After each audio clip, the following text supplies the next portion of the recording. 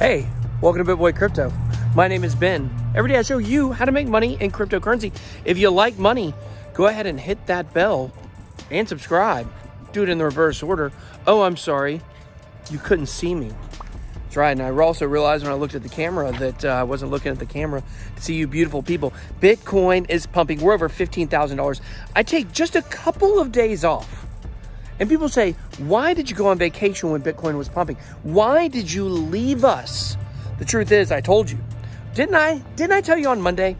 Didn't I tell you a month ago that November 2nd was the most important date in Bitcoin? The date that you had to get in? November the 2nd is a day that you definitely want to be paying attention to.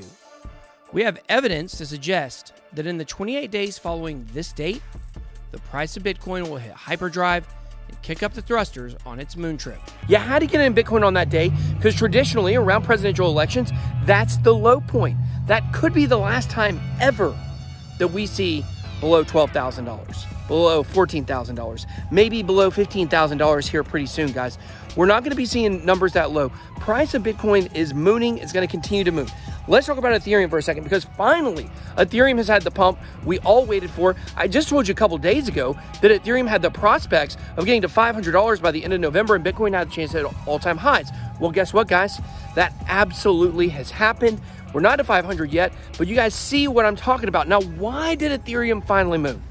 Ethereum finally mooned because ETH 2.0 was announced.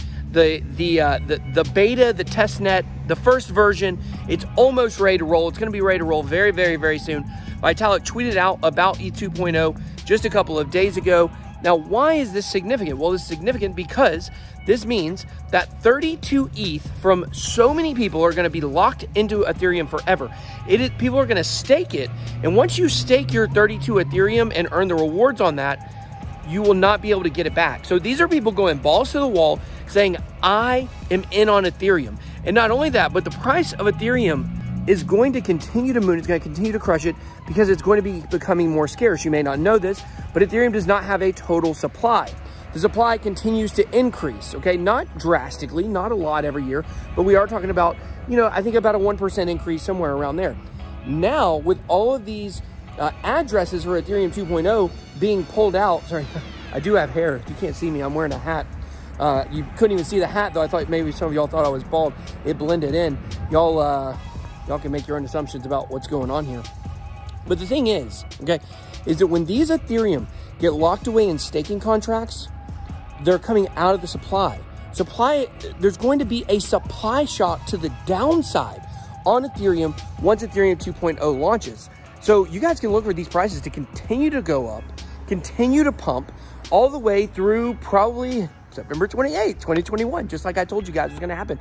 Maybe Halloween next year for altcoins, maybe for Ethereum. I believe Ethereum has the chance not to pass Bitcoin numbers-wise in this cycle. I do believe eventually it does have the chance to pass Bitcoin because the entire internet of value is being built upon Ethereum. But the gains, it is going to beat Bitcoin in percentage gains over the next 1 year. You guys can write that down. Ethereum going to $9,000 a coin by probably the summer of next year. Okay, late summer, maybe early fall of next year. So we're just getting started, guys. And I felt like I had to come jump on here and tell you guys about this, what's going on, because you feel like I abandoned you. You feel like I left you. But BitBoy was here for you all the time. I never left. I'm doing important things right now on vacation. But just remember, I told you guys this was coming. And one thing to watch about the supply shock to the downside with Ethereum 2.0 is going to be, there are, just similarly to what we've seen with Bitcoin, right? There's a lot of hodlers. We've seen, I think it's like 30% of Bitcoin hasn't moved in 5 years or 3 years, whatever it is. Ethereum has also a large percent of people that own 32 Ethereum and up that has not moved in a long, long, long time.